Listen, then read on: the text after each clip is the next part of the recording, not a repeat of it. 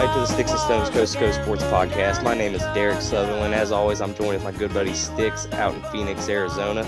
Sticks, this is the first show of 2021.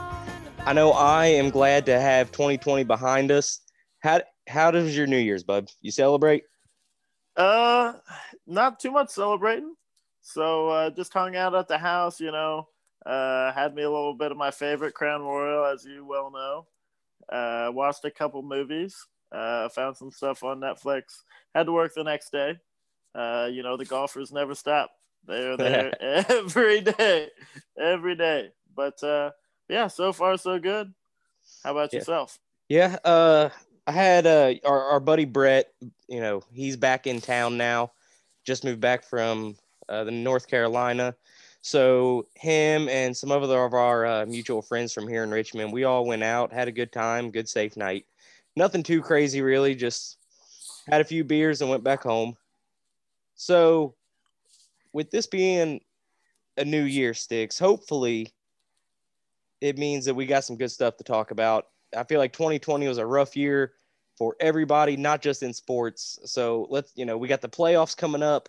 We had the New Year's Six Bowls we'll talk about. We had the NCAA playoffs. My Cats finally got a win. We are now 2-0 in 2021, which I'll get to rant about that here in a little bit. So this year has started off a lot better than last year finished. So let's just hope we keep rolling with that. Yeah, I am very excited. Got a gym membership today, so we'll see how long that lasts. Hopefully we'll make it to February. I don't think I made it that long last year. Exactly. So all you women out there in Phoenix, Arizona, you just watch out. Sticks is going to get himself in the gym, and he's going to be beating them off with sticks. No pun intended. No pun intended. All right, Sticks. Let's go ahead and get straight into some sports here. So the NFL playoffs are set. So we will save that for last. That along with NCAA football, your Ohio State team got it done, so they'll be taking on Bama. We'll get into those last. Those are the biggest stories. So with NCAA basketball and the NBA, where do you want to start? So let's go ahead and get into college, and hop right on into the Arizona tournament ban news. They're following along. Yeah, so Arizona, I believe, with Louisville and what was the other school? Auburn. Auburn. Arizona, we've talked about this pretty much in every podcast so far, the Adidas scandal that these schools have went through with Adidas paying the players to go to school sponsored by Adidas. So, Kansas is also in on it, and there's a few other schools. Kansas hasn't given themselves a ban yet because they think that they're probably a good team and they got a chance to win it this year, as where Louisville, Auburn, and Arizona do not. So do you think that this is a cop-out move by Arizona and Louisville and Auburn, or is this them actually trying to save face, or what is this? So I'm gonna stand true to my ground. I've came out in other episodes and said, it is a cop-out. They are not as good this year, obviously, as they have been in the past. They're not even ranked. I mean, granted, they're 9-1, but in a very weak Pac-12 conference. Oregon is the only team ranked out there at, I believe, 9-1, and they are 17th in the country, so nothing special there either. So, really, all of these teams, realistically, I think, are just trying to get themselves through the year. It's a weird year. There's not as many games being played. I think it's a very cheap cop-out. And some of these other teams are going to possibly suffer in the long haul that don't make this decision to cop-out this year if these teams are allowed to get away with it. Yeah, for sure. And I don't know. I think that if I am one of these teams and I feel that my team doesn't have a shot really to win it all, I think this is probably the smarter move. But it could also be the case where the NCAA looks at it and says, yeah, we really don't care. We're still going to ban you for the next however many years. And then if you're Kansas, you come out a little better than these teams that have tried to, get ahead of the curve. Yeah, I'd imagine the NCAA's got to come out with some sort of blanket. I don't know what the word I'm looking for is, Like a but blanket, just a a punish. blanket ruling or punishment, I would say. But do they take it easier on these teams that have taken the already self-imposed ban? I would think so. They've got to do something to distinguish the teams that have already self-imposed something, but I don't think realistically it should be that much easier. No, and these teams, they're all going to get fined a ton of money. They're all probably going to have scholarship limitations as to how many they can give out now. They're probably going to be banned if like what I'm saying is Kansas is going to get banned if that's what they decide to do. They may or may not add some onto the teams that have already done that, but I'm definitely expecting fines no matter what. And I wouldn't be surprised to see them reduce the number of scholarships that each team's allowed to have. Yeah, I think that's the best way to go about it. You don't really want to hurt the kids that are already there. Yeah, especially and I said this with the Louisville thing. Obviously, I don't like Louisville, and I'm happy when stuff like this happens to them because it's hilarious. But the people that are there now, even Chris Mack, they wasn't there for any of it. They had nothing to do with it. This was all Rick Pitino and his staff. So in a way, it kind of sucks for the kids that are gonna be the ones getting punished. But if you're the NCAA, you have to do something.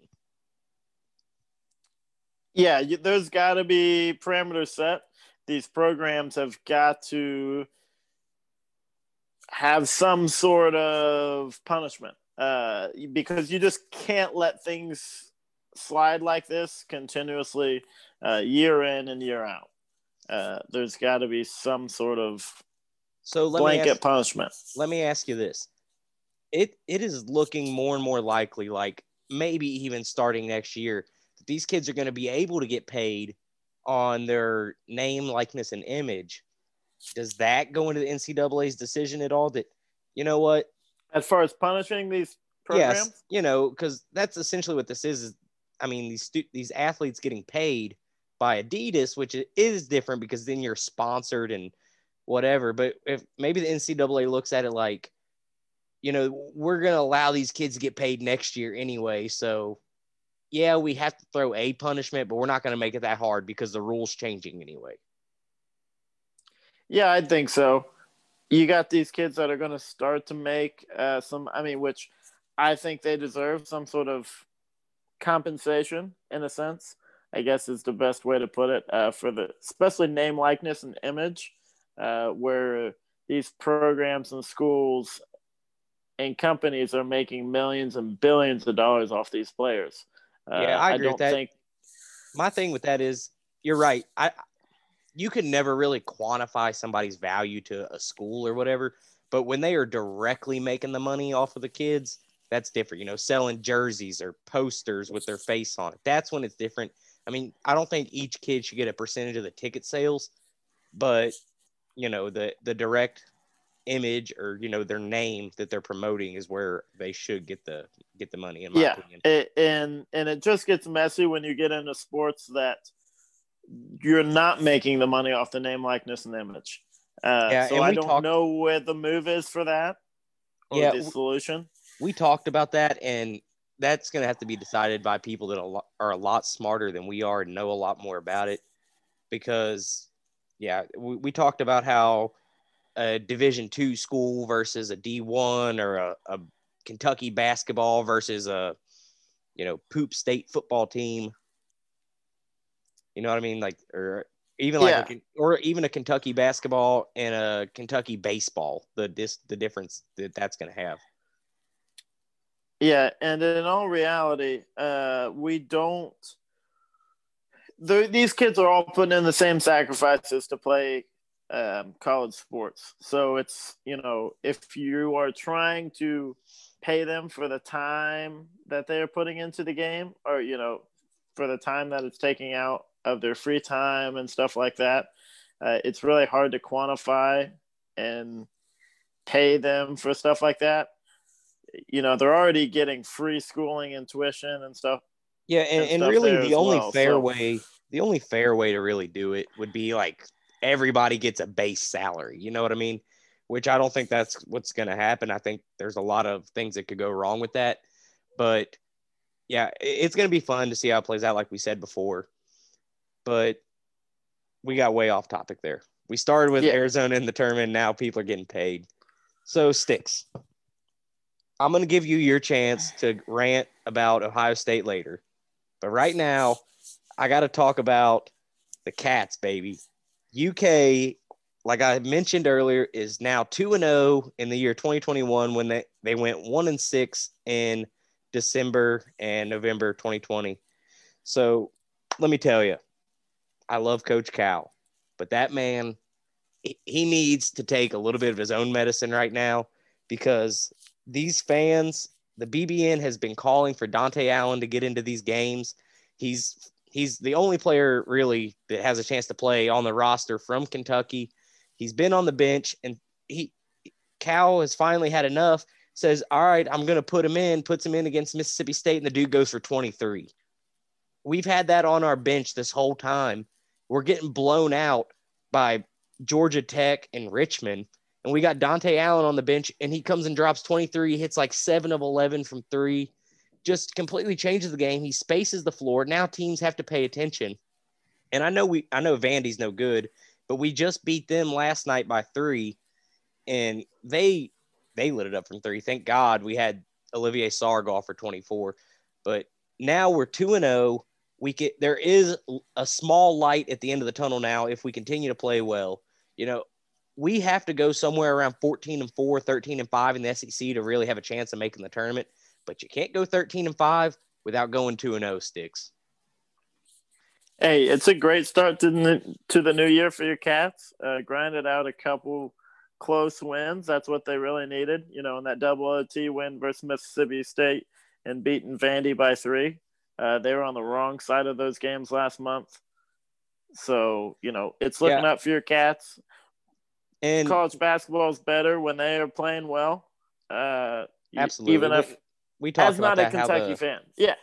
We talked about how important it is for Blue Bloods to play well and be successful because really the Blue Bloods that's how the NCAA makes their money. They drive all the revenue through them. And I'll say this. Kentucky has probably the hardest part of their SEC schedule this week. We are at Florida, where else? At Auburn. Yeah, at Auburn. And then we have Alabama at home and Georgia at home, I believe. Or maybe it's at Georgia too. At Georgia as well, yeah. That's our next 4 games. So at Florida is always difficult. Even when Kentucky's a good team, Alabama's looking like they have the chance to be the best team in the SEC right now. They just destroyed Tennessee at Tennessee, who everybody thought was going to be we took our predictions last week, and I said it was going to be Kentucky or Tennessee, and Tennessee just got blown out by Alabama. So I'm not looking forward to that game. We should be able to write that game off as a win every year, Alabama at home, but not this year, obviously, the way they're playing.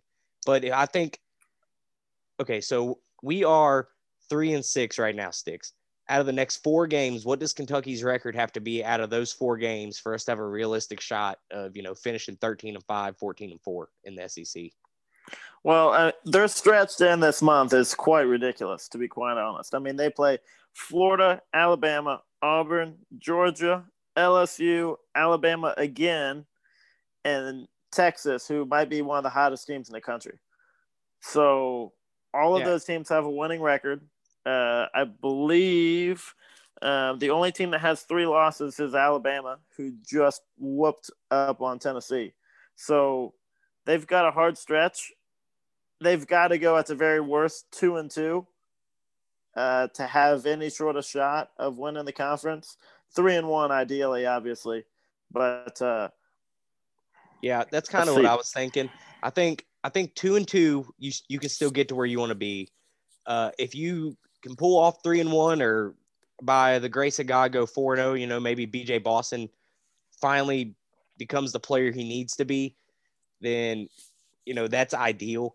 I think that 1-3 does not get us there because then we still have to go We have to play Florida again. You said we have to play Alabama later this month. We got Georgia again, Auburn again. And I don't see us only losing 2 of those games if we was to go 1-3. That, so I think we're going to have to go 2-2 at the worst. I think we can put up a fight with all of them. I think our defense, even though when our offense struggles, I think our defense keeps the game close most of the time as long as we stay out of foul trouble. So I'm thinking we can probably beat Alabama at home if our defense is ready to guard John Petty, and we should be able to take Georgia. I think they don't have an Anthony Edwards this year, so I'm hoping for 2-2, if not 3-1. Yeah, you got to win your games at home.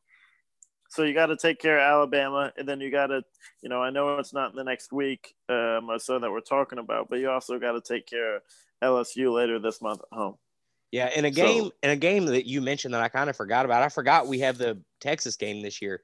I was excited about that game when they announced the SEC Big 12 Challenge, and normally we don't get Kansas because we play Kansas in the Champions Classic. But the Texas game, I was like, all right, Texas is like, they're a good team, and they'll be ranked when we play them, but they're usually like, Kentucky should beat Texas 8 out of 10 games. And then the season started and everything fell apart. So now that just, if we can pull off that win too, I mean, we're going to need something to help our resume, because with the exception of North Carolina, all the teams that have beat us are losing now. Yeah. The nice thing about that Texas game you have coming up, you do have Texas at home. So that's always nice. But they are just absolutely steamrolling teams. Their only loss this season, I believe, was in December. Who'd they lose to? Villanova by 4 points. So they're 9-1, and they just came off a 25-point win over Kansas. Yeah, I mean, they made Kansas look terrible, which Kansas beat us. So that's not a good thing. But if we can beat them, if we can, get them in here, BJ Boston picks it up, Terrence Clark comes back healthy. Who knows when or if Keon Brooks is coming back. But if maybe some of these guys start stepping up and we're able to put it on them a little bit and jump out ahead. But that is my UK rant until we get to the football section. Because a big thing to note before we, hop on out of this section is, how much do you think it matters for these young kids that UK doesn't have fans in the stands right now? Oh, it's huge.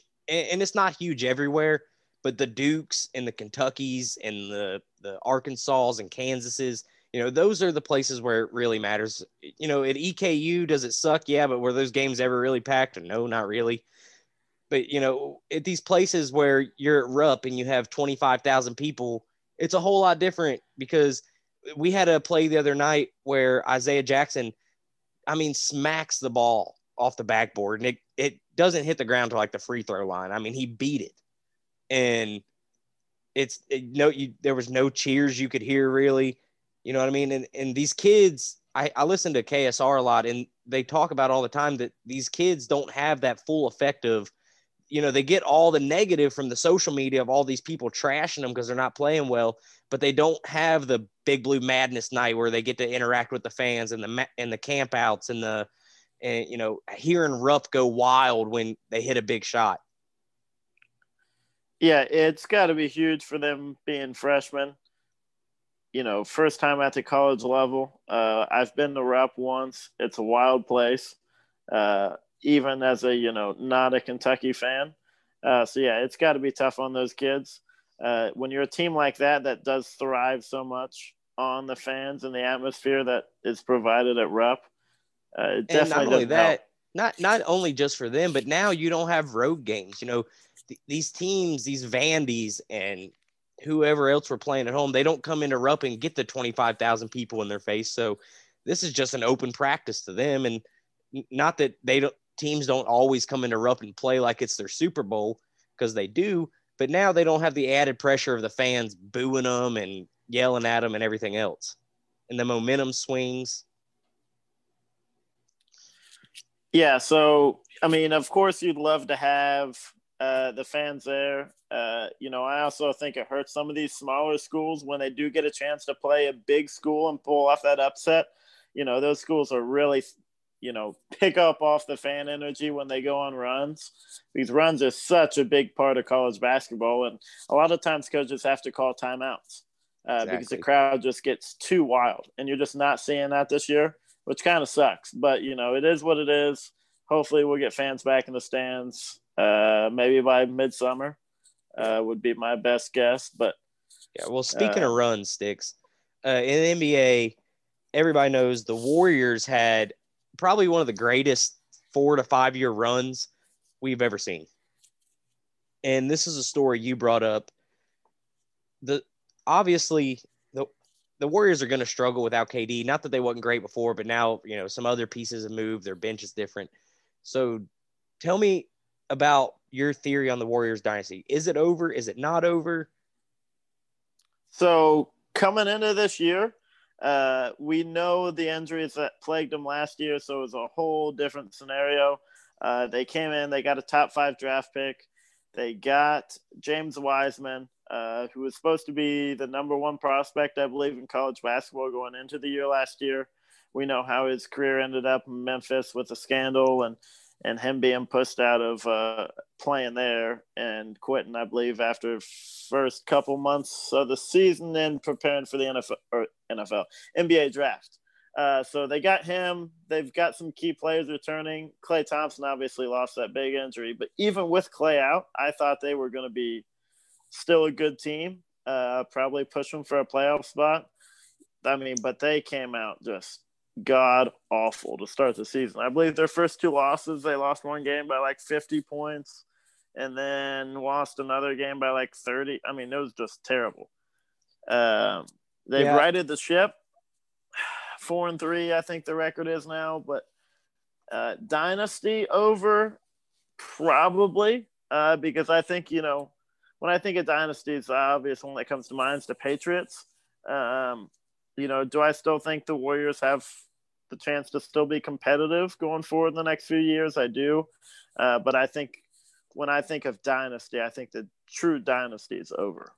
Well, the thing about dynasties is people believe that a dynasty lasts for so long and, it's this crazy thing. But in all reality, 5 years is probably the most you're getting out of one. You've had Alabama football really become probably the longest reigning one, that, or I guess the Patriots were a pretty good dynasty there for a while. But in most sports, in most settings, these dynasties are 3, 4, 5 years max. You know what I mean?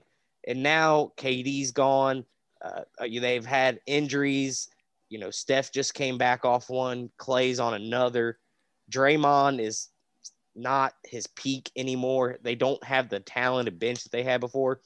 So I'm going to say that, yeah, they're over. They could add a piece here and there and still probably make a run in the West. I don't see them better than the Clippers or the Lakers. I don't see them unless they add just, a big name free agent. I don't see them getting back to the finals really anytime soon. Honestly, I'd like to see Steph leave or Klay, one of the two, and go make a run somewhere else and join up with a real superstar, and just to add a little bit more parity. I wouldn't want him to go to the Lakers, but I'd want him to go to maybe the Nuggets or a Houston or something, shake it up just a little more. Yeah. In an interesting point you brought up there, you talked about the Alabama dynasty. And I think when you look at college and NFL sports, the college sports, you can recruit your players. That's why these, you see these programs have success year in and year out, for as long as they have. But, professional sports are built around parity. With the draft, with the worst teams getting the best players in the draft, theoretically, and so on and so forth. So it's really hard to have a dynasty last for, like you said, any more than probably half a decade. You look at the Heat kind of had a dynasty that kind of led into the Warriors dynasty. And then, but more than 5 or 6 years, even Michael Jordan's Bulls, that was 91 to 98 with 2 years in there where Jordan retired. But you just don't see anything. Especially in basketball where guys hit their peak so quick and then come down off of it. They get old fast. With pretty much every player except LeBron, that's kind of what happens. Not that they still aren't great. And basketball is also a game where it can be taken over by one player. you have a LeBron or a KD or a Harden on your team that can just go get theirs. It makes it a lot easier for, I guess, a dynasty to work if they have the right pieces around them. Yeah, I mean, the Warriors still have the pieces. They made it to the original run with the first two finals with just Steph, Clay, and Draymond, where they're kind of big three. And they still have those guys. But you got, like you said, Clay's injured. Draymond's not as effective. He's also injured as well. And Steph, he's kind of on an island trying to put up all the points. I mean, he put up 62 the other night in order for them to win. Yeah. So speaking of like big threes, last year we saw a shift from trying to have a big three on your team to go into like a stud duo and then maybe having a few extra pieces on your bench. If you could build a franchise right now, what would you rather have? Would you rather have like an A+ player in Steph, and maybe an A to an A- in Clay, and then like a solid B in Draymond? Or do you take a LeBron AD A+ and A+1? So you're saying, do you want two top 10 bona fide superstars? Or Okay, let me put it this way. Have you ever seen those things where it's like, here's $15, build your best concert. Okay. And you have like, top of the league, like $5, and then like, good but not great, like $1 artists. So something like that. Would you go top heavy, or would you try to build a okay but slightly more balanced team? So here's my thing. I would rather build a team like the Heat have built to get to the finals last year. That would be my thinking, because I think something like that will last, rather than going out and getting these stud free agents. And, those players really last as long as their contracts will allow them. I mean, you look at the Cavs. LeBron left. They were terrible. He came back. They were good for a few years. And now they stink again. So, yeah, it's great while they're there. They might get you a championship or two. But I think long term, I'd go with a solution, something like the Heat have down in Miami. I like that, but let me tell you why you're wrong. So you do need a team built like the Nuggets or the Heat, have a solid, young, athletic core, guys that can knock down shots, and you're not paying a ton to. But I think you have to have it, preferably two superstars. You know what I mean? A LeBron, a Kawhi, a Paul George, a James Harden. You have to have those guys, because I love Jamal Murray. I love Devin Booker. I love Tyler Hero. All these guys that show Luka Doncic. I like these guys, but they're not the type of guy that can just go get – one, they're too young right now. They're not mature enough to go win the titles by themselves. So you need that veteran superstar leadership that's been there before. Does that make sense? Yeah, no, it makes sense. I mean, Jimmy Butler did all he could down in Miami. He is their, quote-unquote superstar, more or less. Yeah, okay. So does Jimmy Butler win a title before he retires? In Miami? I'm assuming he's going to be in Miami for a little bit, but pretty much anywhere. Let's assume he stays in Miami. Put in the right situation. He's got to be put in the right situation. So yeah, let's say assuming he stays in Miami. Does Pat Riley put enough pieces around him for him to win a championship? Yes, but I also say that because I don't think the Eastern Conference is, crazy good. Yeah. I would go with yes, but it's not going to be until LeBron retires and some of the other superstars like KD get old. But I think that if there's a program or an organization that's going to build, that knows how to build around people, it's probably the Heat. So I'm going to say yes too, but it's not going to be for a little bit. No, I mean, you got to wait for guys like Bam and Tyler Hero and some of the other pieces they've got around them down there to mature and get a little bit better. For sure. All right, Sticks. Let's go ahead and let's go to the college football realm. We'll save the NFL for last. We have a lot of our gambling picks is the NFL. So we'll start with Devontae Smith. He obviously won the Heisman yesterday. Trevor Lawrence came in second. I believe Mac Jones was third. Kyle Trask was fourth, and Najee Harris was fifth in the voting. He's the first wide receiver to win it since I think 92 when Desmond Howard won it. Yeah. Yeah. Okay. So do you agree? Do you disagree? Who do you think should have won? I agree. I was a fan of Devontae Smith getting it. I thought he was the best player this year as far as performances, stats, given the craziness of this year. I mean, if you just watched him play, the kid's just an absolute superstar. I mean, obviously Alabama's got uber talent over there on that side of the ball, but I thought he deserved it more than Mac Jones personally. Yeah. Let me say this. Devontae Smith definitely deserves it. However, who in the world, it blows my mind that Mac Jones was not only in the conversation, but as high as he was. Listen, I'm happy for the kid. He had a good year. But do you really think that he is some uber talented quarterback? I don't think Alabama has many of those. Hardly ever. Even Tua, I didn't think was super great. And it's kind of showing in the NFL. I think that a lot of people look good at Alabama because of who they have around them. And I think Mac Jones, while he had a good year, I don't know that I ever looked at him and was like, that kid's a Heisman winner. He's going to do good things in the NFL. He went to Kentucky first, and Kentucky don't put out that many good quarterbacks. Yeah, I think he's a product of right place, right supporting time. Cast and being Alabama. I mean, and it does help when you have a Heisman candidate running back and wide receiver.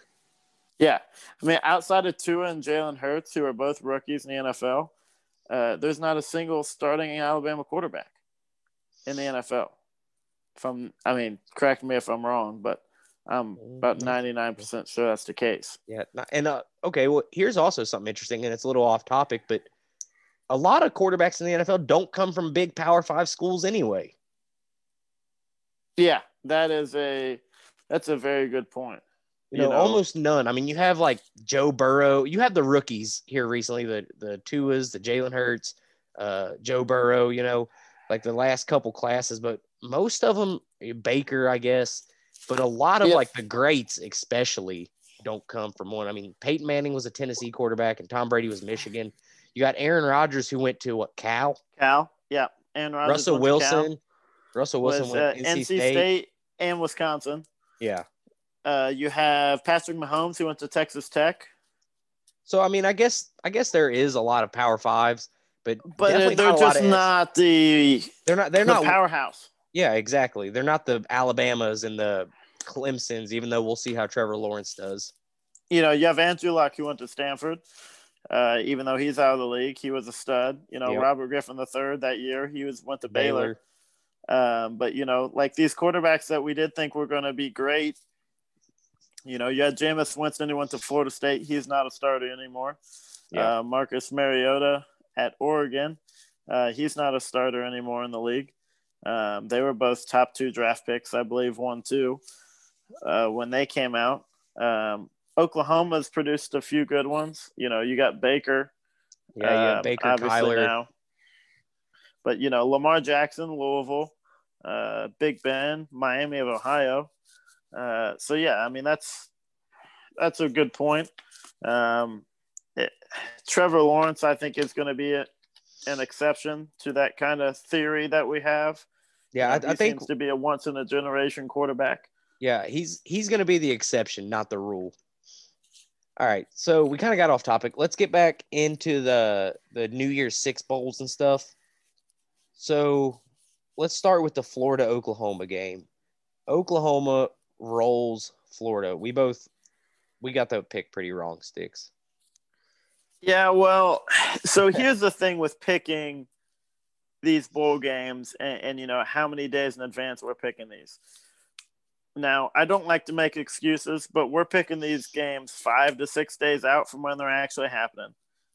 We're not seeing who's out with COVID. We're not seeing who's resting for the draft. So at full strength, do I think that Florida wins that game? Maybe, maybe not. they're definitely not probably getting blown out 55-20. I mean, Kyle Trask had barely anyone to throw to that game. So yeah, Kyle it's Pitts really was out. hard to when you really put that into perspective. But, I love the SEC getting beat up on a little bit in the last week. Hey, not my team. Not my team. You know who really got beat up on? The ACC. I believe they went brutal. I believe they went 0-6 in bowl games. They were over. Definitely over. Didn't win a game. I'm going to rant about Notre Dame here in a little bit, but I'm going to save the playoff games for last. All right, we have Texas A&M, I'm sorry, beats North Carolina. I can't remember. I think you picked UNC on that one. I took Texas A&M. So I was way right. The final score is 41-27, but in all reality, that game was a lot closer than that. UNC, I feel like, was ahead most of it, or at least a decent amount of it. Yeah, I mean, that game was a lot closer than 14 points. It was a fun watch. I saw most of it. I think North Carolina has a possible NFL quarterback in Sam Howell. So that was kind of cool to see. Kellen Mond's a stud in his own. Kellen Mond, I mean, they talked about him being, the preseason Heisman watch, and somewhere along the way, he just kind of fell out of it. Not that his team was doing bad, but nobody was talking about him anymore for some reason. Yeah, I don't know if it was the Texas A&M deal or what it was, but yeah, he did not get the recognition that some of the other big-name guys got this year. Yeah. Okay, we also had it's technically a New Year's Day bowl, but it's not a New Year's Six. UK ends up beating North Carolina State in the Gator Bowl. Obviously, as a UK fan, I like that. I told you that was going to happen. NC State, their quarterback had every issue imaginable. I mean, that dude, he just had a bad game, to say the very least. Kentucky tried to give it away like they always do. They got out to a big lead, had a lot of opportunities, a lot of points left on the field. The defense ended up having 3 interceptions, though, which ultimately decided the game. They scored like 13 points off the 3 interceptions. So they won 23-21. That's the only non-New Year's Six, I guess, we'll talk about.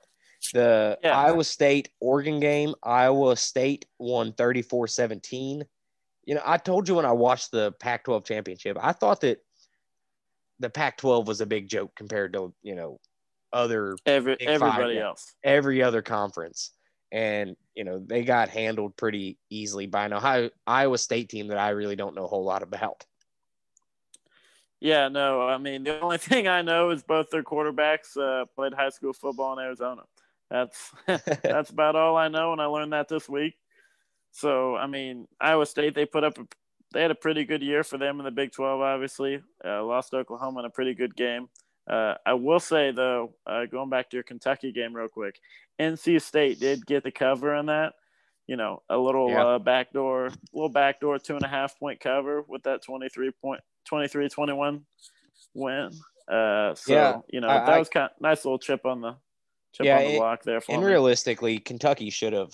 I mean, they should have won that game by a whole lot more than they did. They left so many points on the board for just dumb penalties. They were trying. Did you see where Jesus, I can't talk. The North Carolina State head coach, because the game got real chippy, especially toward the end, and they asked the coach about it, and he said, "I don't know, ask them," trying to blame it on Kentucky. Did you see that? I did. I didn't like that. It seemed like a lot of their players had something to do. Did you see Brandon Eccles flop? That was everywhere. You had to see that. Yes. Yeah, I did see the flop. I mean, he just and the best part is how he played along with it, because it happened and the guy pushed him and he fell. I was like, oh, haha. And then he laid there and nobody came to check on him. I was like, and he kept going. I was like, hold on a second. Is it like, did he actually get hurt? Did he hit his head? And then when they started doing CPR, I kind of was like, oh, okay. He was just kidding, but that dude deserves an award he laid there for a solid, long enough to make you think like, hold on a second. What? Yeah. If you didn't really know what was going on, he laid there well long enough for you to kind of think maybe he was hurt there for a second. But that was hilarious. I saw an interesting little a tidbit that they showed at the end of that game about Kentucky seniors. So that senior class at Kentucky, they beat Florida for the first time in 33 years. They beat Tennessee in Knoxville, if I'm not mistaken, for the first time in a long time. They were 3-1 in bowl games. They've won. They've been to 5 straight and won 3 straight, I believe. So they're either 3-2 in the past 5 years or 4-1. I'm not sure. The last one they lost was, I guess, the one before the Citrus Bowl. I cannot remember what the bowl was, but the next year they beat Penn State in the Citrus Bowl in 2018. Yes. So I guess 2017 was the last one they lost. And 2 of the 3 in the last 3 years have been New Year's Day bowls. So that's huge for, a program like Kentucky. And now Terry Wilson he's entered the transfer portal. They're saying it's possibly New Mexico is where he's going to go. I have never been a big Terry Wilson fan anyway, so I'm not too upset to see him go. But he is one of the only there's 2 quarterbacks that have ever done this. It's Terry Wilson and some other guy from a long time ago to win in Knoxville and win in Gainesville. So, and he was the quarterback when we won the Citrus Bowl with Benny Snell and Josh Allen in that group. So as much as I don't necessarily care for him as a quarterback, I will forever be thankful to him because he, if nothing else, was the quarterback that really is brought Kentucky to a respectable program. And now, who knows, in a couple of years, we could have a chance to fight for the SEC championship. Yeah, they need a quarterback in a bad way. Their offense has been stagnant. They have a hell of a defense and had a hell of a defense for a while. Yeah, but, and everybody's returning. Very, very heavy on the run game. They just can't play from behind, flat out. They play well when they get a lead, but they just can't play well from behind, and they thrive off turnovers. And with a good quarterback, they could be a great team. And we have Joey Gatewood, who's like our highest prospect ever. Now, him and Bo Allen. So they've been saying it's going to be an open competition between those two. A lot of people close to the program don't really know, as good as Joey Gatewood is, apparently Bo Allen is right there with him. And they fired Eddie Grand before the bowl game here. And now they've got Liam Cohen coming in as soon as the Rams season is over. He's their assistant quarterback coach. Yeah. So he's a young, smart dude. And obviously coming from the Sean McVay umbrella, there's going to be a lot of passing, a lot of stuff that he's going to be able to do. So I'm excited for next year to kind of see where we're going. We have our leading receiver is taking the option to come back for another senior year. And we have the best wide receiver class we've ever recruited. So, and all but I think 1 or 2 of our linemen from the Big Blue Walls coming back. So we have a chance to be real good again next year. Yeah, that's exciting, especially for a program like Kentucky. I like it when some of the smaller schools in the SEC make waves.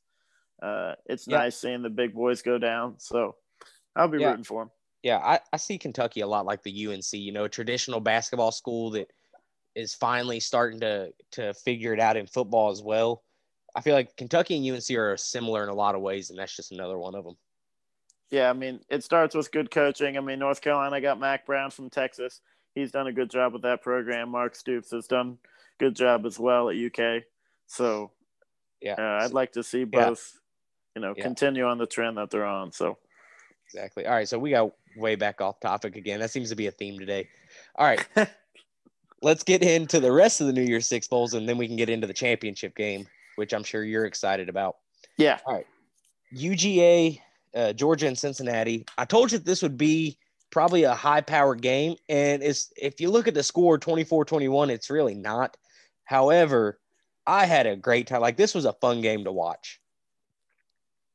It was a great game to watch. I think UC proved that they every bit deserved to be there and could compete with a top SEC school with the team that they had. They were up for 99% of the game and should have probably won the game. It really came down to poor time management on their part. But poor time management, couldn't run out the clock, and the kicker made, just an absolute bomb. Yeah. And that's got to be heartbreaking for Cincinnati because we've talked about how the smaller schools want so bad to be respected and to be able to get put into the playoffs and stuff. And that would have been a great first step to have a Cincinnati team beat Georgia. And the bad part is that nobody's going to care because they lost. Yeah, I mean, you don't get talked about for losing that big bowl game. You know, Exactly. You think of like the teams that have been great that were underrated. You know, that UCF team. You know, even though they like to claim a national championship, they did win that bowl game. So I will give them that. You know, then you have that Boise State team that was incredible back in the day that beat the Oklahoma team with like a crazy Statue of Liberty or something like that, like overtime. That was a fun game to watch. But yeah, they're not going to get talked about like those teams just because, you know, they didn't finish it off and get that win in the bowl game. Yeah, that's disappointing, but hopefully they can get back next year, maybe have a little bit better season, and then actually, you know, have a chance for the playoffs. Let's talk about the Northwestern Auburn game. I believe you picked Northwestern to win, and I picked Auburn. And I said at the time I didn't like Auburn, but I thought just because they're an SEC team, I'll take them. They got embarrassed. The score was 19-35 Northwestern, but it really wasn't that close when you watched it. Auburn, they sucked. Yeah, I mean, Auburn did not look good. I didn't know Northwestern was capable of putting up 35, to be quite honest. Jim Fitzgerald, I really like Pat Fitzgerald. They've got a great coach there at Northwestern. Very old school, classic guy. You know, loves to run the football, loves to play good defense, kind of runs like a pro style offense.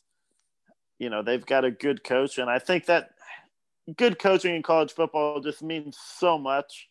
If you've got a good coach, you can kind of overcome some of your recruitment liabilities at schools that aren't, you know, your Alabama, your Clemson, your Ohio State, yada, yada, yada. So I see him, you know, if he does decide to go somewhere else, I think he would be a big get for a big program. Yeah. I think as long as he's having success in Northwestern, that he'll probably stay there.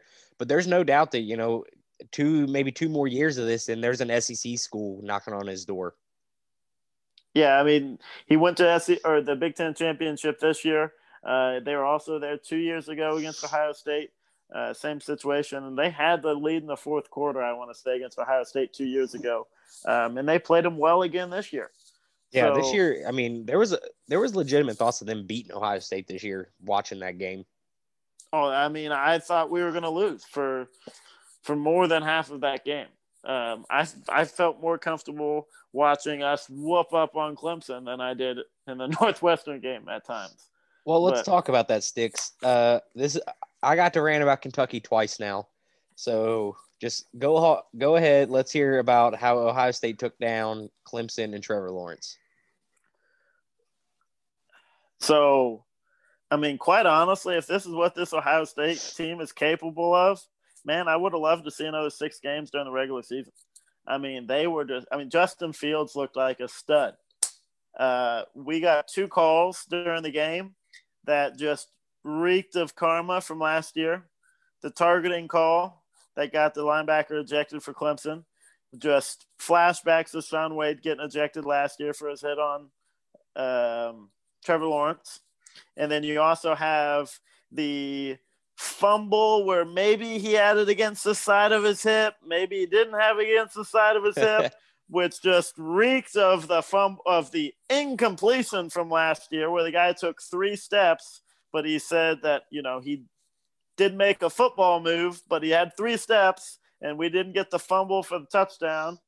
So yeah, I just love the karma, and seeing Dabo eat his words after the game was just beautiful. That was interesting. You know, he came out after our show last week, but before the game, and said that Ohio State's the 11th best team in the country.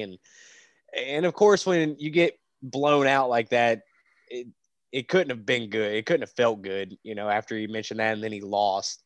But that really was embarrassing. And if there was a time for Dabo Swinney to be humble, that was it. And of course, Dabo's never humble. I like him, but he likes to talk a lot. But Yeah, Ohio State looked really good. Justin Fields really impressed me. A lot like a lot of running quarterbacks, Lamar Jackson and Tim Tebow and Cam Newton. A lot of times they sacrifice a lot with the throwing, especially deep, because of their legs. They've never had to rely on their arm. He put a couple But he in the looked, basket. yeah, he had a couple deep balls that looked really good. One I remember thinking was a little, it was still completion, but it was a little underthrown. He could have put a little bit more high to the outside. But for the most part, he looked as good as any deep ball threat quarterback could look, with like 6 broken ribs. Yeah, the ribs thing. They said after being hit, he went out only for one play and went to the sideline and told Ryan Day after they scored so he came back in very next play, threw a touchdown, went to the bench and told Ryan Day, "There's no way we're losing this football game." Just love that. Honestly, not sure if he's going to play this week. Nick Saban's daughter put out a very controversial tweet that she has since backed up or completely backed off of, claiming that I guess there's some Ohio State COVID crisis spread through the locker room or coaches or something. And she was saying that that's some relation to get the players healthy, aka Justin Fields, and to push the game back. Yeah, I heard a little bit of rumbling about that, for one reason or another, possibly delaying the game a couple weeks, and how everybody was going to lose their mind, blah, blah. But everybody knows that if it was Bama, you best believe there'd be a COVID outbreak. Yeah, and Alabama could possibly be getting back Jalen Waddle. And if they get back Jalen Waddle, him and Devontae Smith, yikes. That is just outright scary. Yeah, I think a lot of those rumors have kind of, died down now. It seems everybody's on board of the game being this coming week. So hopefully it doesn't get pushed back. But I did remember seeing, a lot of controversy about Ohio State wanting to push the game back and Alabama fans throwing a fit, knowing good and well that the roles were reversed. Alabama, if Mac Jones got hurt, they would have an absolute meltdown, or God forbid Devontae Smith got hurt. The excuses would be, rampant in either situation. Of course, obviously, I want Justin Fields to play. But, stranger things have happened. We've had a situation quite like this before about 6 years ago. Backup quarterback had to come in and whoop some ass. So if that's got to be the case again, I'm sure we got our Cardale Jones sitting on the bench somewhere. Listen, I know everybody hates on Ohio State fans, and probably rightfully so. But I got to tell you, I really hope Ohio State beats Alabama. Yeah. I'm on the Buckeye. I'm on the Buckeye train, and I'm an SEC fan, obviously, but I'm on the Buckeye train. I'm so sick of hearing about how awesome Alabama and Nick Saban are. I'm so sick of hearing it. But okay, we'll talk about that game here in a second. Let's go ahead and finish the New Year's Six with Alabama steamrolling Notre Dame, and I'm not going to spend a lot of time on it because Notre Dame doesn't deserve that. They're like 0-6 in New Year's Day or playoff games in the past 6 years. And 20 years. Yeah. 20 years since 2000, but yeah. Oh, yeah, and they get absolutely steamrolled in the game. It's not like they keep it close and lose on a field goal. They get steamrolled, and we almost covered the spread. The spread was 18.5 or 19.5, I'm sorry, and they won by 18, so we almost got the spread on that. But Notre Dame should never be allowed back into a serious bowl game until they can go win a couple, whatever town hall bowls or Music City bowls or Liberty bowls, until they can prove that they're winning those. It's kind of bullshit that Notre Dame is allowed in on a petty resume when teams like, I don't think they're any better than Cincinnati. I really don't. Not saying Cincinnati should have got in over Notre Dame. Maybe Texas A&M in that case scenario. But Notre Dame has proved time and time again that they just don't have the talent to do it. Absolutely, yeah. They get the benefit of the doubt from 35 years ago. Yeah, this ain't Rudy's Notre Dame anymore. This team, like I said, if I'm on the committee, I'm saying they will never get my vote until they win 5 years of not playoff games. They have to win 5 regular bowl games before they get my vote to get in the playoff, because they are just embarrassing not only themselves but the committee at this point. I mean, it just if Clemson just would have taken care of business the first time around. Granted, I know they were without plenty of players, but if they win that game in overtime and then whoop them again in the ACC championship game like they did, I don't think there's any whiff of a doubt that Notre Dame would not have been in the playoffs. I mean, everybody knew. Yeah, everybody knew what was going. Everyone Yeah. knew what was going to happen, and for some reason they keep getting put in there, and it everybody's proved right every year. So okay, here's this though. Is moving to an 8-team playoff the right move? I'm going to say no, because in all reality, you have the same 3 teams at the top. Would it be fun to see, maybe Georgia go up against Notre Dame or in the second round or something? Or, you're going to fight for that number 4 spot, really. We know that Alabama, Ohio State, and Clemson are moving on. They might as well just give them a bye and let some play-in teams go for that last spot. Because while it'd be fun to have that extra week of football, I don't think it changes the outcome any.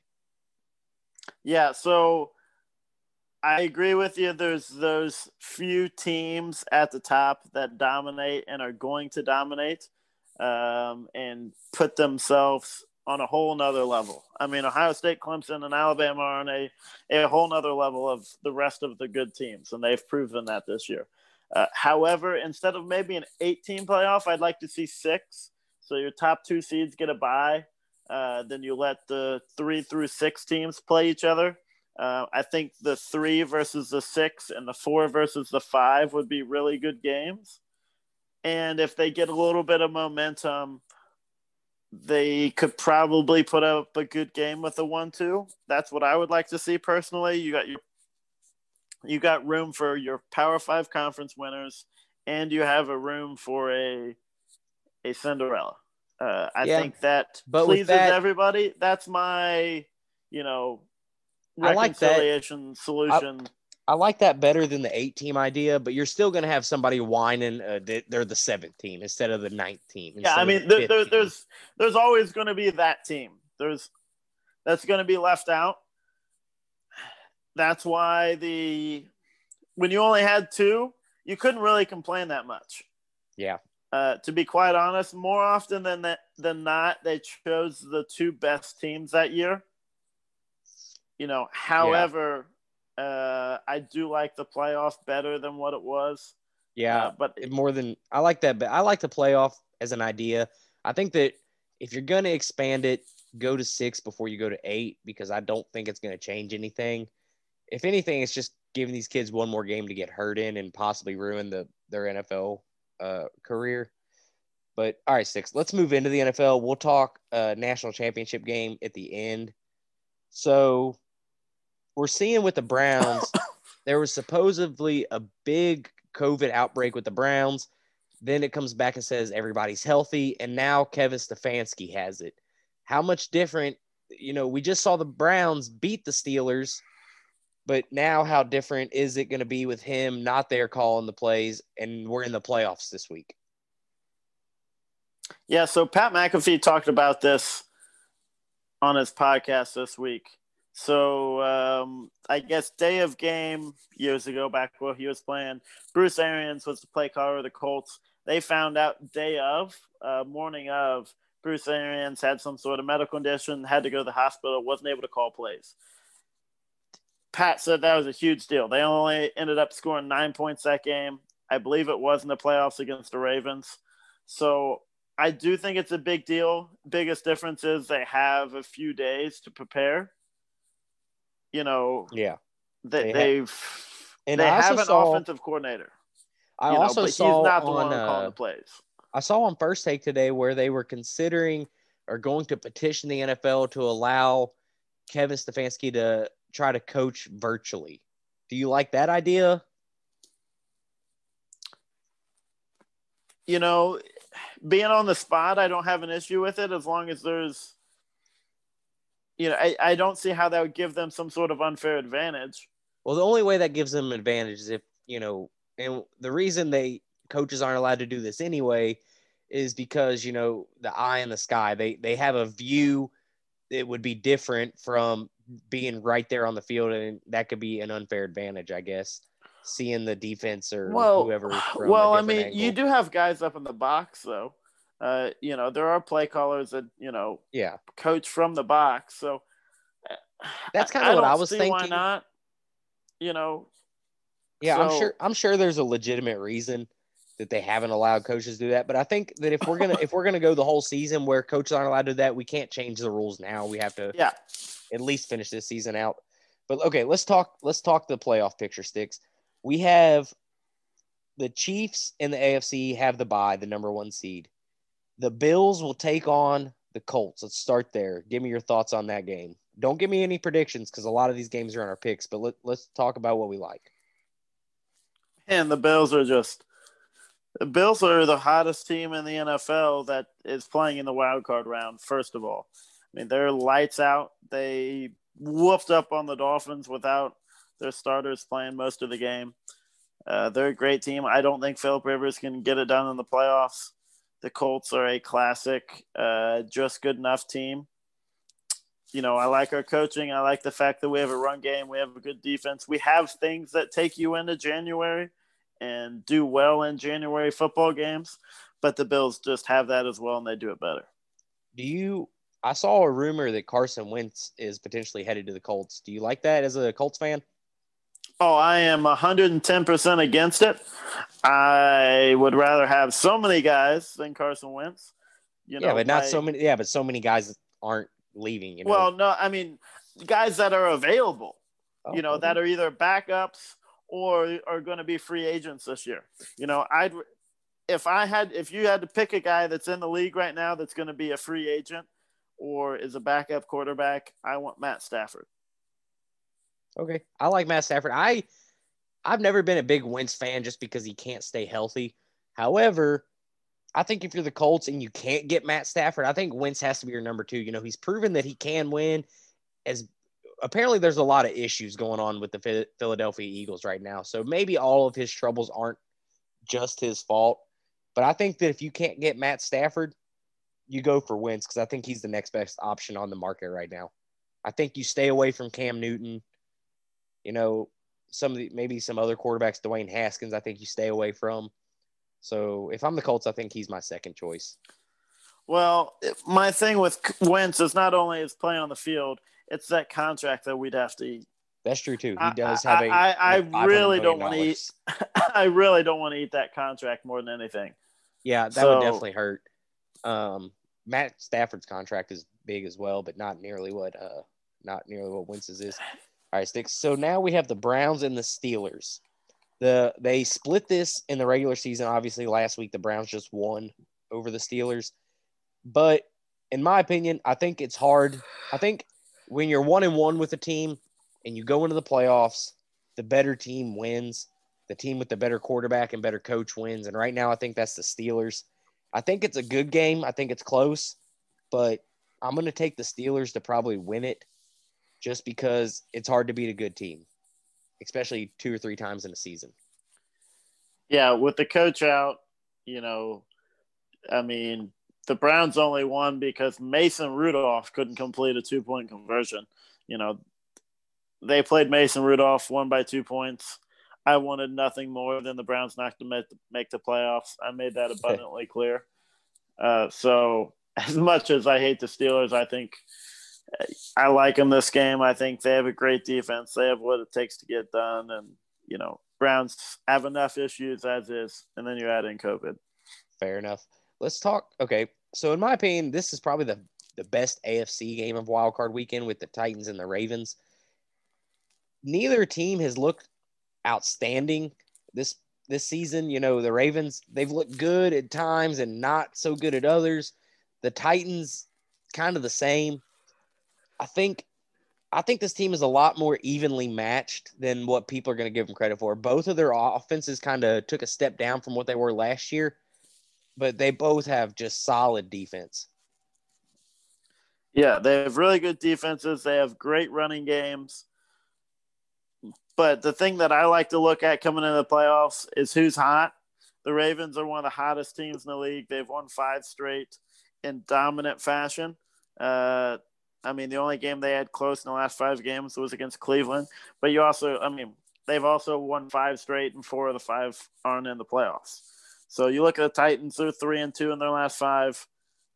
Even with that being said, I'm leaning the Ravens this week. I think Lamar Jackson finally gets it done in the playoffs, but I think it's definitely going to be the best game in the AFC. Well, let me ask you this. If Lamar Jackson loses and he's now 0-3 in the playoffs, do you start to look at him different? He's been this big sensation the past 2 to 3 years now. But if he goes 0-3, do you start kind of looking at him like you did a Tony Romo or an Andy Dalton, like a good regular season quarterback, but couldn't really get it done in the playoffs? I think it's too early for that just yet. I think it's just too early to tell. It's 3 games in the playoffs, and it would be 3 losses. You look at guys like Peyton Manning, though. Manning was probably the best regular season quarterback of all time. Took him a little while to get that Super Bowl.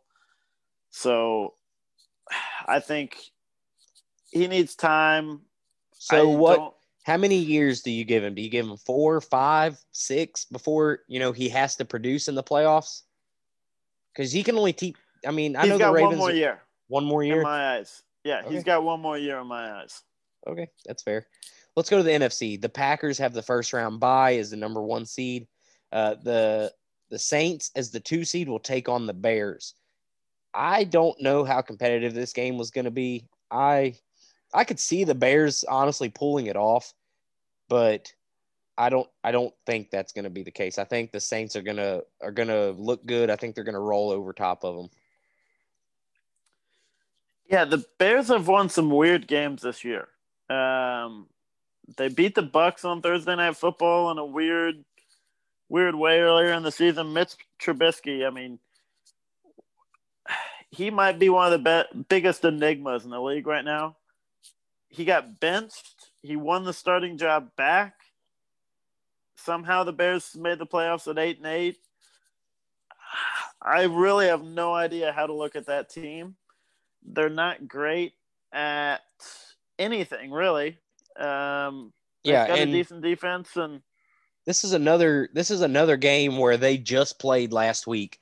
But unlike the Browns and the Steelers, I think there's a clear-cut better team here, and the Packers are it. I think that.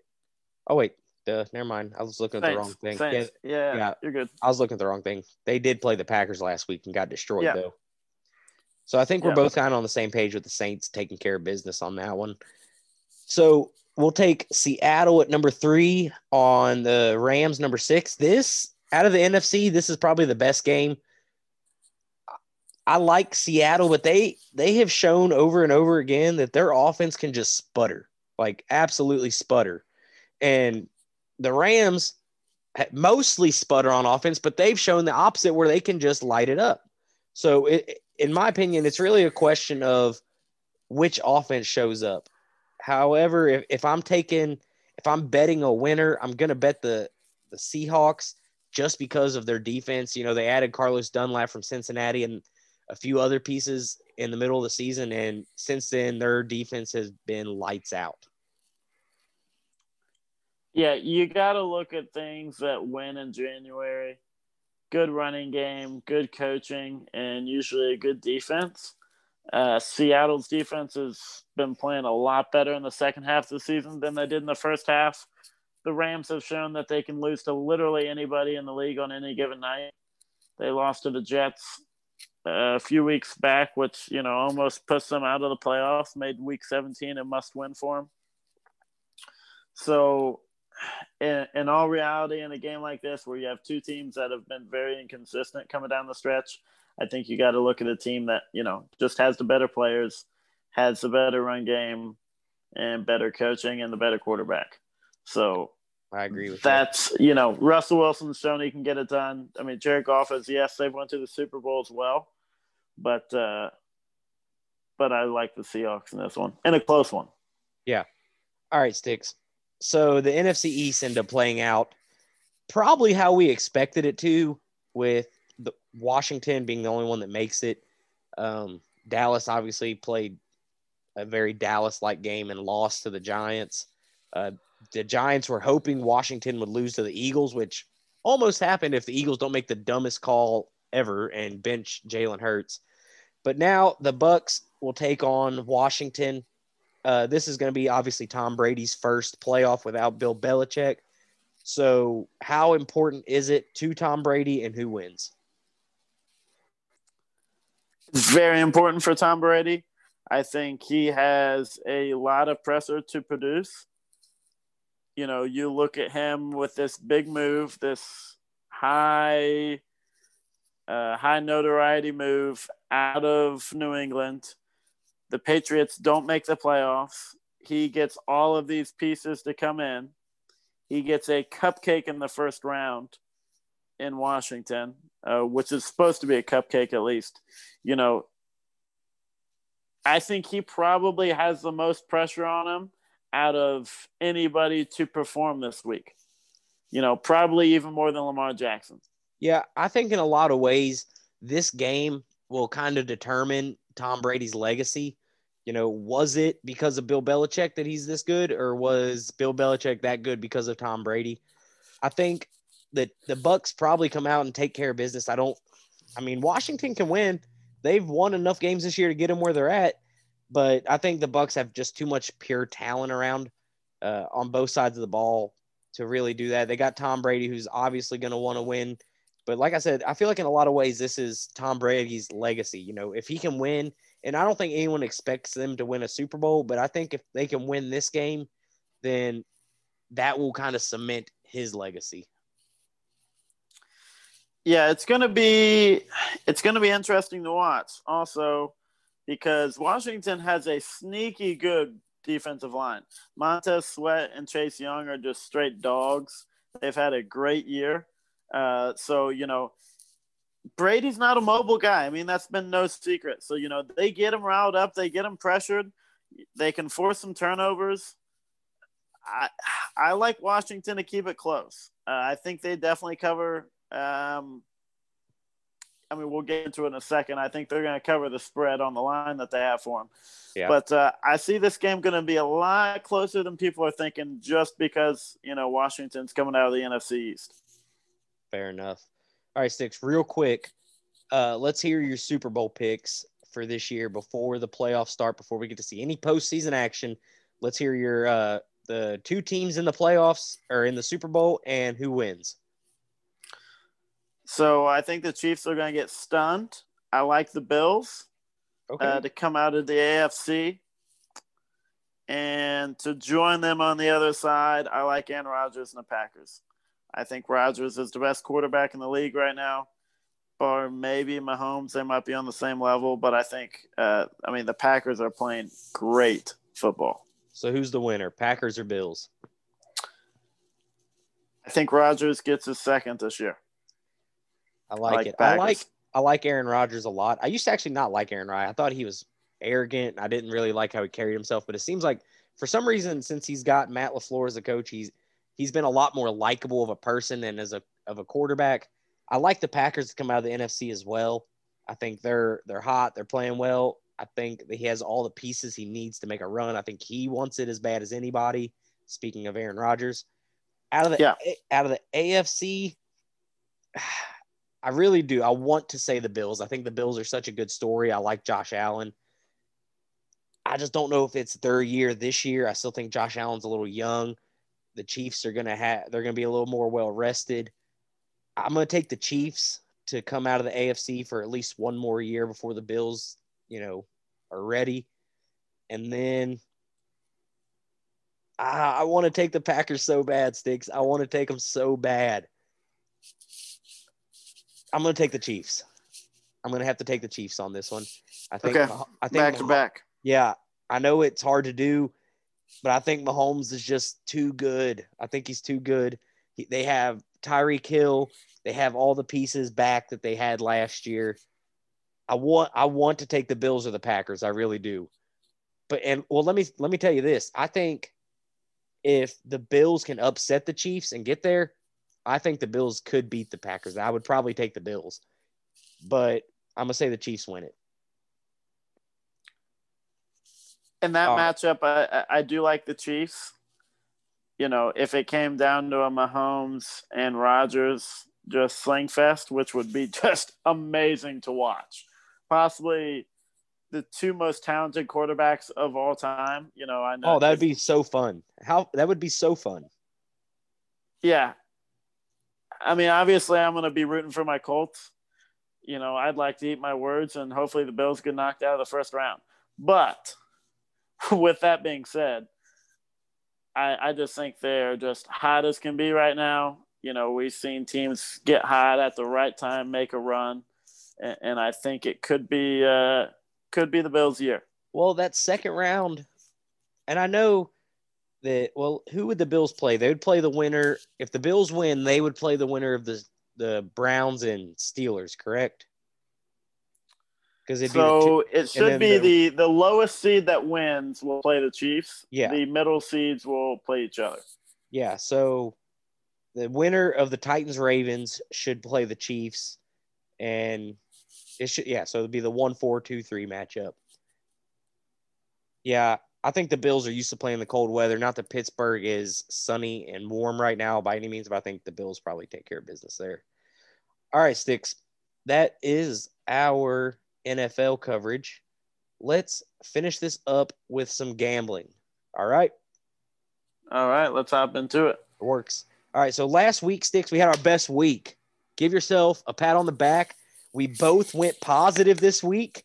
We didn't kill it. I'm not going to say we killed it, but if we're betting even money, we came out on top. We didn't lose it this week, and we really helped ourselves. So, hey, it's always a good time. Oh, boy. It's always a good time to make some money. Exactly. We love making money. There we go.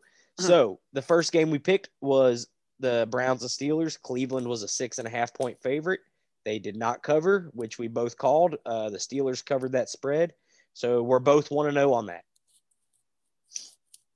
that. Number 2 was Washington and Philadelphia. Philadelphia was a 1-point favorite.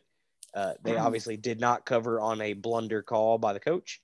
So you had Philadelphia covering that. I had Washington. That puts me at 2-0 and you at 1-1. The next game was Baltimore and Cincinnati. Baltimore was an 11.5-point favorite. We both took Baltimore to cover that, and they did by like 5 times. I mean, they destroyed the Bengals. Yeah, I mean, they just stomped them. Yeah, they killed them. So that is now, you are now at 2-1, and I am at, is that 3-0? 3-0. Yeah, 3-0. Yep. Killing it right now. I killed the NFL. I knew it. I knew what was going to happen in the NFL. And this is where it falls apart for me.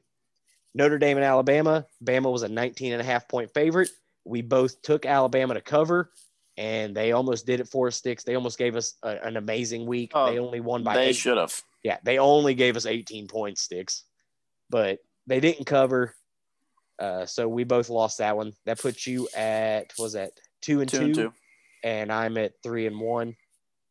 And then the Ohio State Clemson game, Clemson 7.5-point favorite. You took your Bucks, which turned out to be the right call. I did not. So we both finished 3-2. Not bad. If we can do that again this week, I'll be happy. Hopefully we go 4-1 or 5-0. That'd be awesome. And your lock of the week was the Dallas game, Dallas and New York. Dallas was a 3-point favorite. You took Dallas. That did not happen. So you're 0-1 in your lock this week. And my lock of the week was the Green Bay-Chicago game. Green Bay was a 6-point favorite. They did cover. I got that, so I won my lock of the week, giving us, Sticks, a grand total overall of your record is 5-10. Your locks could use some work. You're 0-2 in your locks, Sticks. I ain't gonna lie. But I mean, it's not good when you pick a lock and the locks don't win. So we've got to make some adjustments there. Exactly. But all in all, big picture, we're looking good. We're looking up. Yeah, turning the corner. You were 2-8. Now you're 5-10. So that sounds a whole lot better. You're 50%. You're working. If you can keep going, 3-2, 4-1, you can get back positive. I this week broke even with my 3-2 record. I'm now sitting 8-8 on the season. So I like where I'm at. I'm 2-1 on my locks. So if you're betting nothing but my locks, you're up right now. All right, Sticks. Let's get into this week. Our first game up. Most of these games they're actually all playoff games. And we also have the Bama Ohio State game in here. So the first one will be out of the AFC with the Cleveland Browns and the Steelers. The Steelers are a 6-point favorite, a minus 260 on the money line, with Cleveland being a plus 215. What do you like coming out of here? The playoffs are weird. So, you know, 6 seems like a lot of points. You know, I feel like I'm probably going to take a lot of dogs in the spread this week just because, you know, the playoffs, everyone's playing, you know, it's a must-win game for everybody. But with that being said, in this one, I think the Steelers are going to run away with it. Cleveland's just got too many issues. And I think the Steelers really, you know, it's good enough that the Browns made it after 18 years. Let's just leave it at that. Yeah, they made the playoffs. Let's take our wins with our losses. You know, it's been 18 years. It's okay if you get bounced your first time back. You know what I mean? You're rusty. You don't know what it's like. It's been a long time since you played in January. I'm with you. I think maybe if Kevin Stefanski is there and, you know, they played a little better last week, I would take the Browns to cover. But I'm saying the Steelers are at least a touchdown better this week.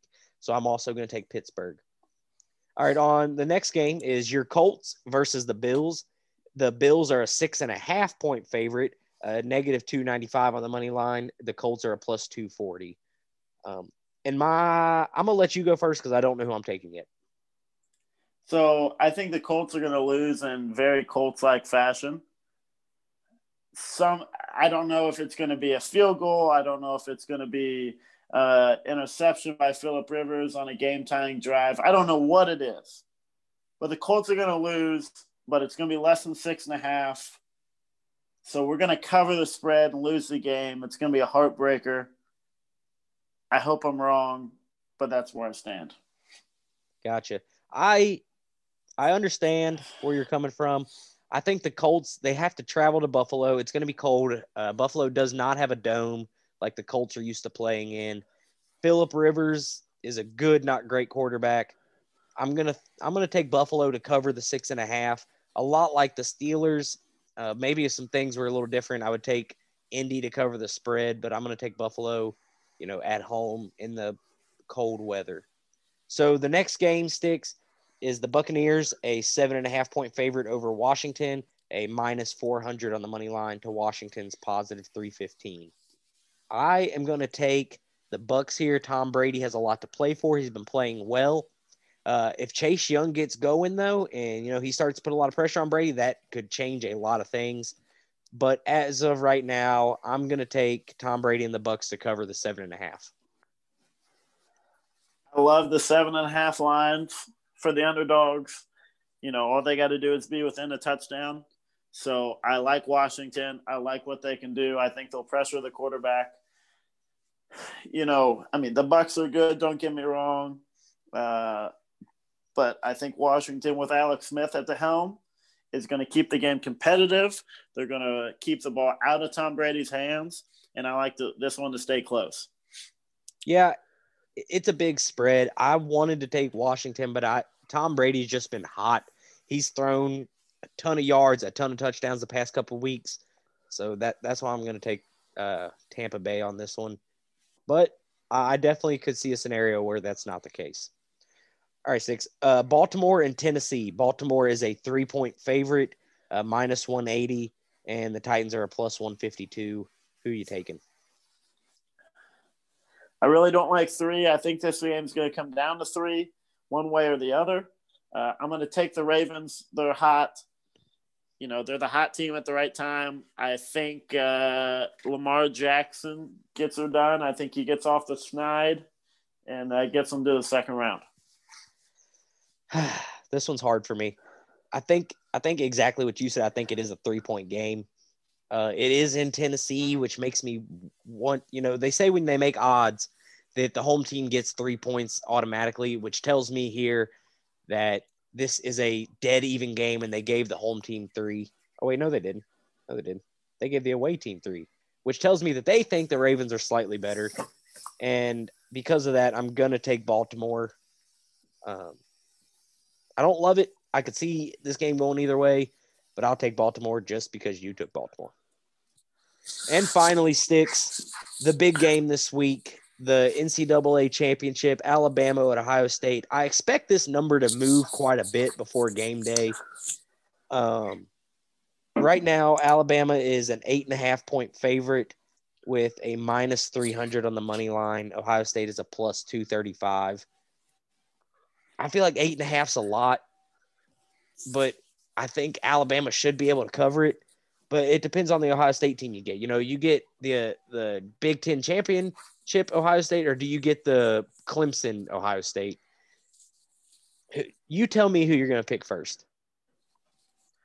Well, I mean, Buckeyes have blown them out first and foremost. If Justin Fields is on the, so you're telling me Justin Fields is on the field. Okay, well, how about this? If Justin Fields doesn't play, I'll give you a pass. We won't count this one. All right, that's a deal. But no, I like the Bucs. I like a money line. I think they're, I mean, that's a game you can make a decent amount of money if you have the money to bet. I mean, if you bet $100 on Ohio State, they're going to pay you back your 100 and then 235. So, I mean, you can make a little bit of money if you got it to bet. Yeah. I think the Buckeyes are playing. If they play like they played against Clemson, I don't think they'll lose. I just don't. Yeah, they have to. They played great on both sides of the football. They have the athletes to play with Alabama. So, I think Devontae Smith can be neutralized in some sense of the word. Notre Dame did not have the speed on the outside to keep up with Alabama's wide receivers. Ohio State does. Now, one thing I will say, I do not want Shaun Wade on Devontae Smith. He's supposed to be coming into the year was supposed to be a top 10 pick cornerback. He has not looked great this season in my mind. I think he is probably a better zone coverage corner. He does not do great man-to-man. He got burned a few times last week. I like Sevyn Banks. I think he's a freshman or a sophomore. He's played really well in man-to-man coverage. If we put Sevyn Banks on Devontae Smith with a little safety over the top, maybe. But we should have, the athletes to play with Alabama and kind of neutralize that fast offense. So you're taking it really, really comes down to Justin Fields. I like it. Well, like I said, we'll give you a pass if Justin Fields don't play. I'm assuming he's going to. With this being an 8.5-point spread, everything in me, I want to take Alabama. And at the same time, I kind of want to take Ohio State. I think 8.5 is such a big number for a good team, but you don't know which Ohio State team you're getting. But I'll tell you what, 1, because you're my friend, and 2, because every time I bet Alabama this year, they have crapped the bed. I'm going to take Ohio State with you on this one at the 8.5. I expect this number to go down drastically before the game, but I'm also going to take Ohio State to cover right now. I honestly, Sticks, this might be the week I feel the worst about our picks, and I have done terrible up to this point. So to say I feel bad about all these picks, I don't, that tells you how not good I am at this. Yeah, well, if the teams play as good as they can play, there's no way it's not a one-score game. Yeah. So that's covering the 8.5 regardless. So, I'd like to think that both teams are going to play as good as they can play, and it's going to come down to one score, and we're going to cover the spread regardless. Yeah, and honestly, I'm putting a lot – one, I'm mad at Alabama for screwing me 2 weeks in a row on my picks. And 2, Justin Fields really impressed me last week. So I'm hoping he's back and he's healthy and Ohio State comes ready to play. Because 1, I would like to see them win the game. I'm sick of Alabama. And 2, I want this pick to be right. And if I was to pick Alabama and them lose again, I'd be very, very upset. So I'm going with them. All right, Sticks, do you have your lock of the week? So my lock of the week this week is Now, well, I guess I can't use a game we just talked about. So my lock of the week would be Washington, plus 7.5. I think they are a shoe-in. So, but I'm going to go a little off the wall here for you. Go to college basketball. We have a lot of games going on Saturday. And a big one that I like that's going down on Saturday is, let me see, Texas and West Virginia. Texas is coming off a big win at Kansas that we talked about. Where is the line? I just saw it. But, well, regardless, because I can't find the line, I like West Virginia to win. They play at home against Texas. They're 9-3. They're 14th team ranked in the country. I think that Texas is kind of riding on a little high. These are the types of games that West Virginia wins at home. For whatever reason, I feel like every time I think of West Virginia, I think of them beating a top 5 team at home and them storming the court. Bob Huggins plays the type of basketball where you force a lot of turnovers and, score quickly. So I like West Virginia pulling the upset. I like that a lot, and here's why. Because I also did something a little different with my lock this week. I didn't pick a spread. So you have West Virginia winning. I don't know. It's probably a 110 money line on that. Most of them are. I don't know what the spread is, but I like that pick. I think you're wrong. I think Texas will win, but I like your lock. For mine, I also wanted to do the Bucks Washington for my lock of the week because I felt real confident about it, even though we picked different things. But like you said, it's one of our games we talk about, so I couldn't use the spread. So I went with the over-under on that game. The over-under is 45.5. And so basically at a 7, that's basically an 8-point spread at 44.5. So you're assuming 22 points with the 8-point spread is like a 26-18 game or something like that. So I think that it's going to be a lot higher than that. I'm taking the over on the points. I don't know that Washington gets you there, but I think that the Bucks probably put up 35, and whatever Washington puts up, surely they can put up 14 or 15. So I'm going to take the over on the Bucks. Yeah. Washington So game. I mean, clearly, if you're pulling for, if the Bucks cover the spread, I think the over is a lock. Now, I don't think the Bucks are going to cover the spread, so I like the under in that game. But I like where your head's at. That's a good combo to go with, covering the spread and the over. Yeah. If the Bucks win, I don't think. Yeah. If one happens, I think the other happens. Yeah. Just by proxy. So one of us is going to have a good week. I don't know who it's going to be yet, but we went. I like it. We went a lot different this week. Yeah. So one of us is bound to have a good week. I hope it's me, but you probably need it a little worse than I do. So there it is, probably guys. The case. Oh my God. I think we've went almost 2 hours against Sticks. No, we started about 8:12, 8:15. Well, I think we're rolling just over an hour and a half. Okay. So still pretty long. We will once again try next week to get this a little shorter. We've been completely unsuccessful so far, but like as always, we love you guys. We love you all for listening. If you've made it this far, you're a what, Sticks? You're a trooper, baby. You're a trooper, baby. You're an absolute trooper. Good deal. So as always, guys, please give us feedback. Let us know what you think. Everything so far has been overwhelmingly positive, and we really appreciate that. Everyone I've talked to said that they really enjoy it. So if there's anything you want us to talk about, anything you want to hear, let us know. Reach out to us, sticksandstonesports@gmail.com, at Zach. What is your Twitter, Sticks? At Sticks Amsler. So STYX_Amsler, AMSLER. D_rocks3 on Twitter, guys. If you have our phone numbers, text us, call us, reach out to us. Let us know what you think, what you like, what you don't like. Please share this. It'll be on Anchor, Spotify, Breaker, Google Podcast. Should be on Apple now, Radio Public. Anywhere you get podcasts, this thing should be. Share it with all your friends. Share it on Facebook. Tell your mom, tell your dad, tell your grandma. Sticks, before we get out of here, we had talked about on our very first episode doing a special show for big events. is the NCAA championship one you'd want to do like a quick 30-minute show over this week and get it out before the game? Yeah, so let's see. We Monday nights. I'd have to check my schedule, but yeah, I'd like to do like a little preview. Yeah, I'm 100% down. Maybe we can try to record it Sunday night sometime. Sunday night, yeah, right after the NFL games, we can get in wild card coverage and get a preview of the NFL champion, or excuse me, NFL, the NCAA champion. Yeah, and we can have that out Monday morning. People can listen to it all day before the game. I like that. We will try to get that to you guys. We're sorry that this one is coming a little late in the week this week. Being on different time zones and time schedules makes it a little hard sometimes, but we got it in for the 4th week in a row. We're going to try to get that NCAA championship one out.